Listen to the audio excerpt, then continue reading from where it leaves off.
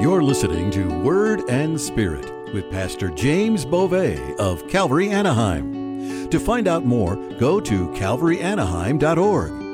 And now, here's Pastor James.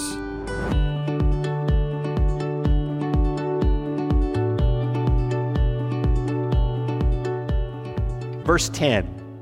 Now the word of the Lord came to Samuel, saying, I greatly regret that I have set up Saul as king, for he has turned back from following me. He's backslidden.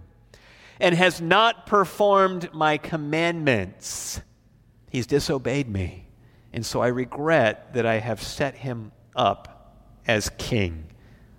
God regretted? God regretted. Now, this is not an admission of having made a mistake. You and I say, I regret that I fill in the blank. And for us, that's like a confession of, I should not have done that. It was a mistake that I made. God does not make mistakes. He is sovereign God. But here this word regret means sorrowed. I greatly sorrowed that I have set up Saul as king. The action that God is doing is making him sorrowful. It's making him sad.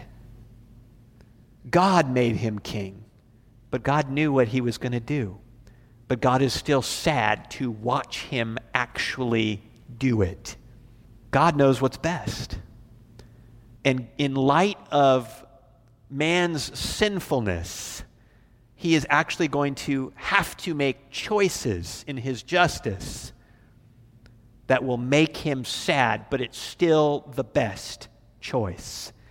And so when he says, I regret that I have set up Saul as king, it's his own action that has made him sad, but it is still the best course of action because everything that God does is best.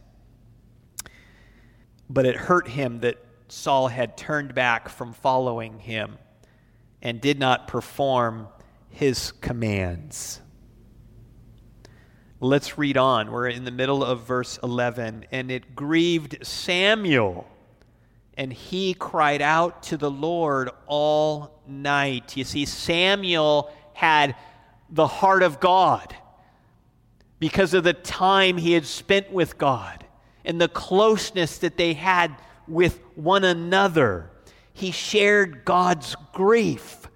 He loved Saul. He had mentored Saul. He taught him how to be king. And Saul has failed here. And so Samuel, in his grief and in his love for Saul, spends the entire night crying out to the Lord on behalf of Saul. This is a great example for us as we have a heart for the lost and for loved ones.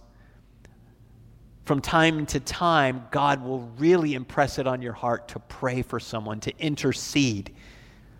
And we do well to do so. I'm not saying stay up all night, every night, all the time. But as he would impress on your heart, spend extra time in prayer, perhaps fasting for those loved ones who don't yet know the Lord.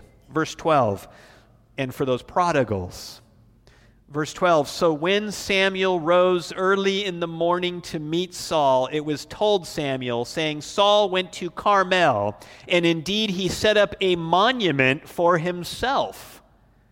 So apparently he went and after this great victory over the Amalekites, he wanted to commemorate his victory by setting up some kind of a monument for himself, which is a very prideful thing to do.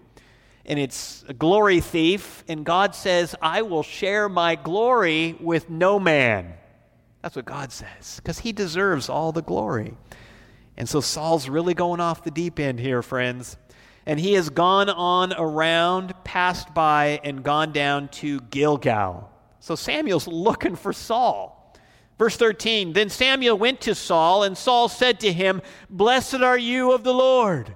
I have performed the commandment of the Lord. Remember what happened in Gilgal last time? When Saul panicked and he took the position of priest and sacrificed too soon. And then Samuel came and Saul did the same thing. He came out, Samuel, great to see you. And Samuel rebukes him. I feel like I'm having deja vu right here. It's all happening again. Verse 14, but Samuel said, what then is this bleating of sheep in my ears, and the lowing of the oxen which I hear? And Saul said, they have brought them from the Amalekites. For the people spared the best of the sheep and the oxen to sacrifice to the Lord your God, and the rest we have utterly destroyed. So he claims to have obeyed God when the evidence is right there before Samuel to look around, to hear, and to see that he did not obey God. He immediately blames the people, more blame shifting. The people spared the best of the sheep and the oxen. For what purpose? To sacrifice. He puts a spiritual spin on the whole thing. To the Lord your God, and there's the problem. It was to Samuel's God. What about you, Saul? Do you have a God anymore? Is he not your God? Apparently not. Apparently not. And the rest we have utterly destroyed. So he's saying, yeah, I obeyed. I destroyed all of this. Yeah, we kept a few, but no big deal. And in the last chapter, he made a rule. If you eat anything before the end of the day, you'll be cursed. Saul, your son Jonathan had a little honey. He didn't even realize that there was a rule. Kill him. Take off his head. He must die. And now Saul's saying, I've obeyed the Lord. He's completely blind to his own sin. Even when the evidence is right there before him, he is self-deceived. He has this blind spot that's obvious to other people. You know, that's a tendency. It's a human nature thing. We have this tendency to not be able to see the sin in ourselves. It takes a supernatural work of God to reveal to us our own faults and failings. We are quick to find it in everybody else, though. Oh yeah, I see it there. I see it there. It's over there. It's there. Look in the mirror. Oh, you won't see it. Somehow. Man. But Saul is completely blind to this. He is self-deceived even when the evidence is right there. Verse 16, then Samuel said to Saul, be quiet. I love this part. And I will tell you what the Lord said to me last night. And he said to him, speak on. Saul's still taking on this authority role over Samuel in his own mind and not humbling himself. And so he feels like he's going to give permission for Samuel to speak when Samuel's like, no, you shut up and listen, man. I'm tired of these excuses. Verse 17. So Samuel said, when you were little in your own eyes, when you were humble, were you not head of the tribes of Israel? And did not the Lord anoint you king over Israel? Saul, remember when you hid in the baggage? When you said, I'm the least of the tribes of Benjamin. Remember that? And now you're pretty big in your own eyes, aren't you? And did not the Lord anoint you king of Israel? Verse 18, now the Lord sent you on a mission and said, go and utterly destroy the sinners, the Amalekites, and fight against them until they are consumed. Why then did you not obey the voice of the Lord? Why did you swoop down on the spoil and do evil in the sight of the Lord? And Saul said to Samuel, but I have obeyed the voice of the Lord and gone on the mission on which the Lord sent me and brought back Agag, king of Amalek. Oh, you're just not even getting it, Saul. You're supposed to kill that guy. I have utterly destroyed the Amalekites. Verse 21, but the people took of the plunder sheep and oxen, the best of the things which should have been utterly destroyed, to sacrifice to the Lord your God in Gilgal. It was the people's fault. I'm telling you, Samuel, why aren't you listening to me? So Samuel said, has the Lord as great delight in burnt offerings and sacrifices as in obeying the voice of the Lord? Behold, to obey is better than sacrifice, and to heed than the fat of rams. For rebellion is as the sin of witchcraft, and stubbornness is as iniquity and idolatry. Because you have rejected the word of the Lord, he also has rejected you from being king. Boom. No more talk, Saul. No more excuses. God has rejected you from being king. That's it. Verse 24. Then Saul said to Samuel, I have sinned. Okay, now he's confessing. Now that the hammer has been laid down, now that the consequence has come, he says, I have sinned, for I have transgressed the commandment of the Lord and your words, because I feared the people and obeyed their voice. He's still making excuses instead of owning his sin. He says, I've sinned, but it was because of the people. No, it's because you made a wrong, evil choice. It's your fault. Guys, this is so important. We have our human nature just wants to blame shit. It wants to blame others when we make mistakes. We have to own what we've done. We talked about this last week, I believe. And so I'll just mention it again because we have such a strong fleshly tendency to not own our sin and even not even apologize appropriately when we've hurt someone else. To say, well, I'm sorry that you got hurt. I'm sorry that I yelled at you because you did this, that, or the other. You see what I'm saying? Instead of just saying, no, I'm sorry because I lost my temper and yelled at you, and that was sin and that was wrong. And the Bible says we're not to have outbursts of wrath. And I did. I lost self-control, and that was hurtful to you, and I'm really sorry that I hurt you, period. I repent, and I'm going to try really hard not to do that in the future, period. No excuses, no blame shifting. Own it. Own it. And Saul's a negative example of this. He says he feared the people. That's not a good excuse because that makes him a crowd pleaser. A crowd pleaser. Take a look at Colossians 3:22.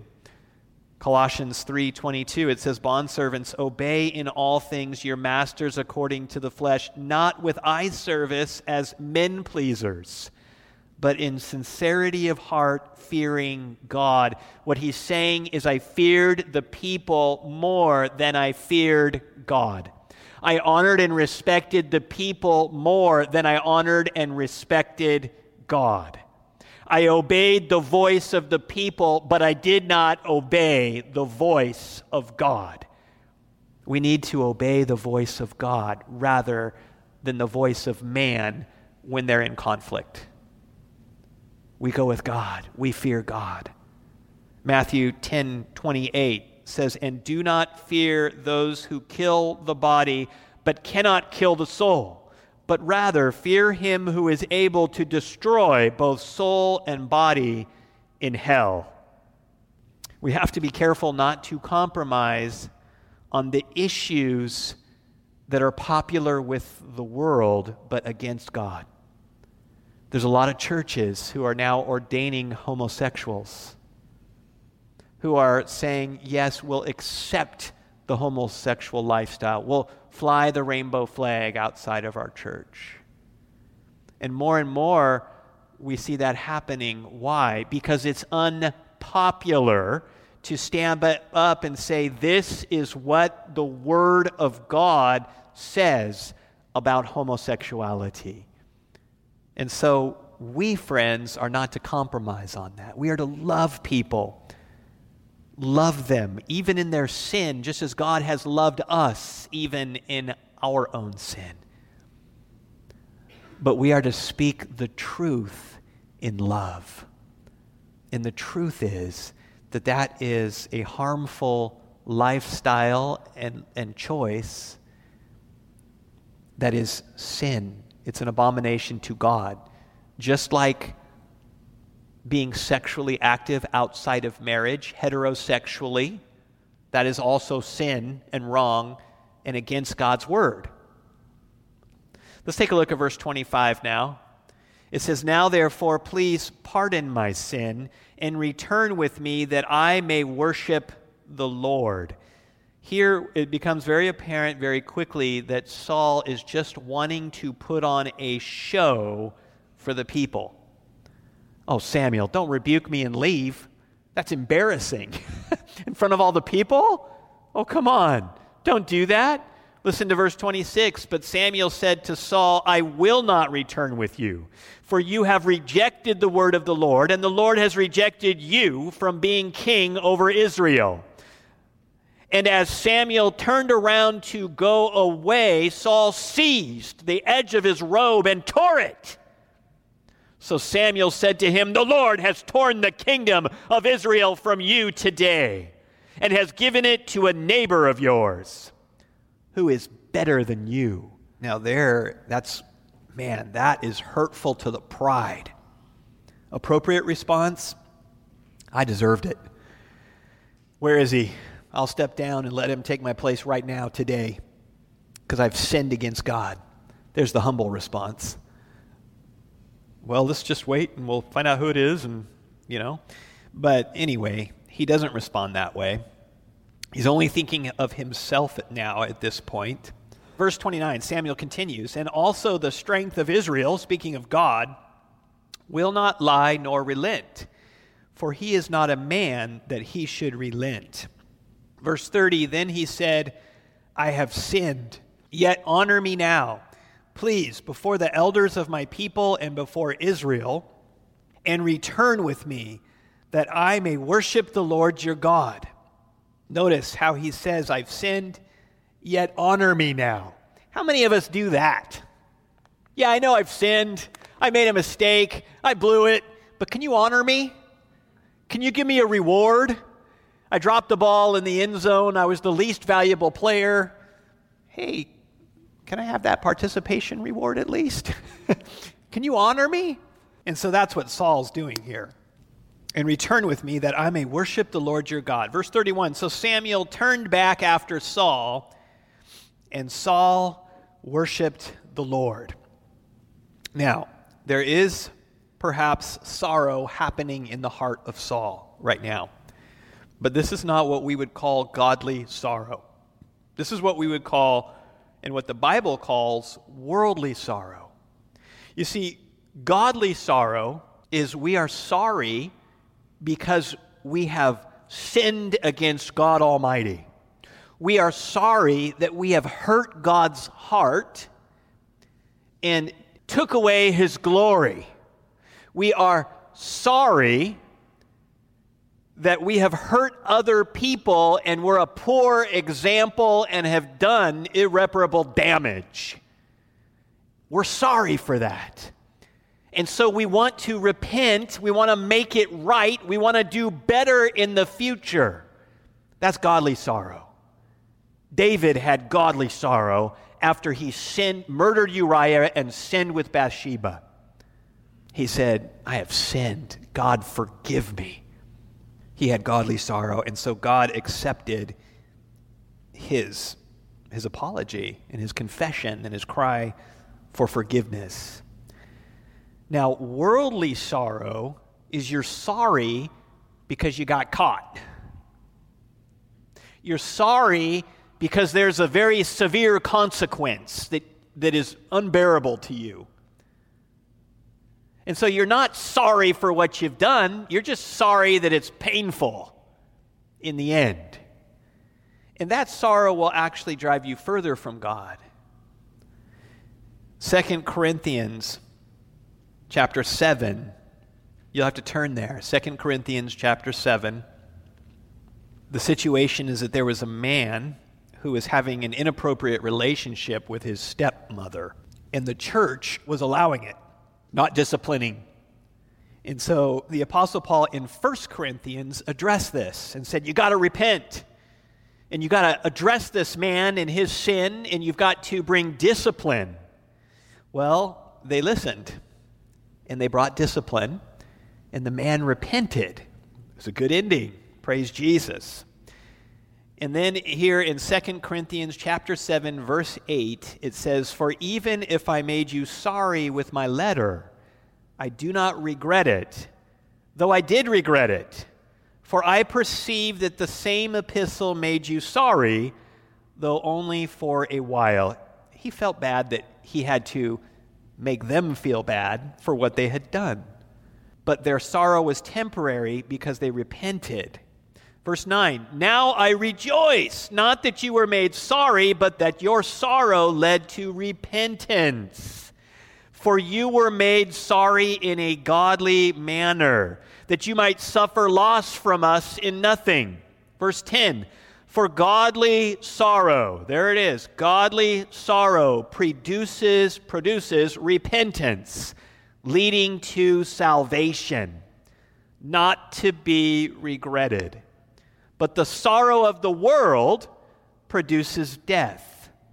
For observe this very thing, that you sorrowed in a godly manner.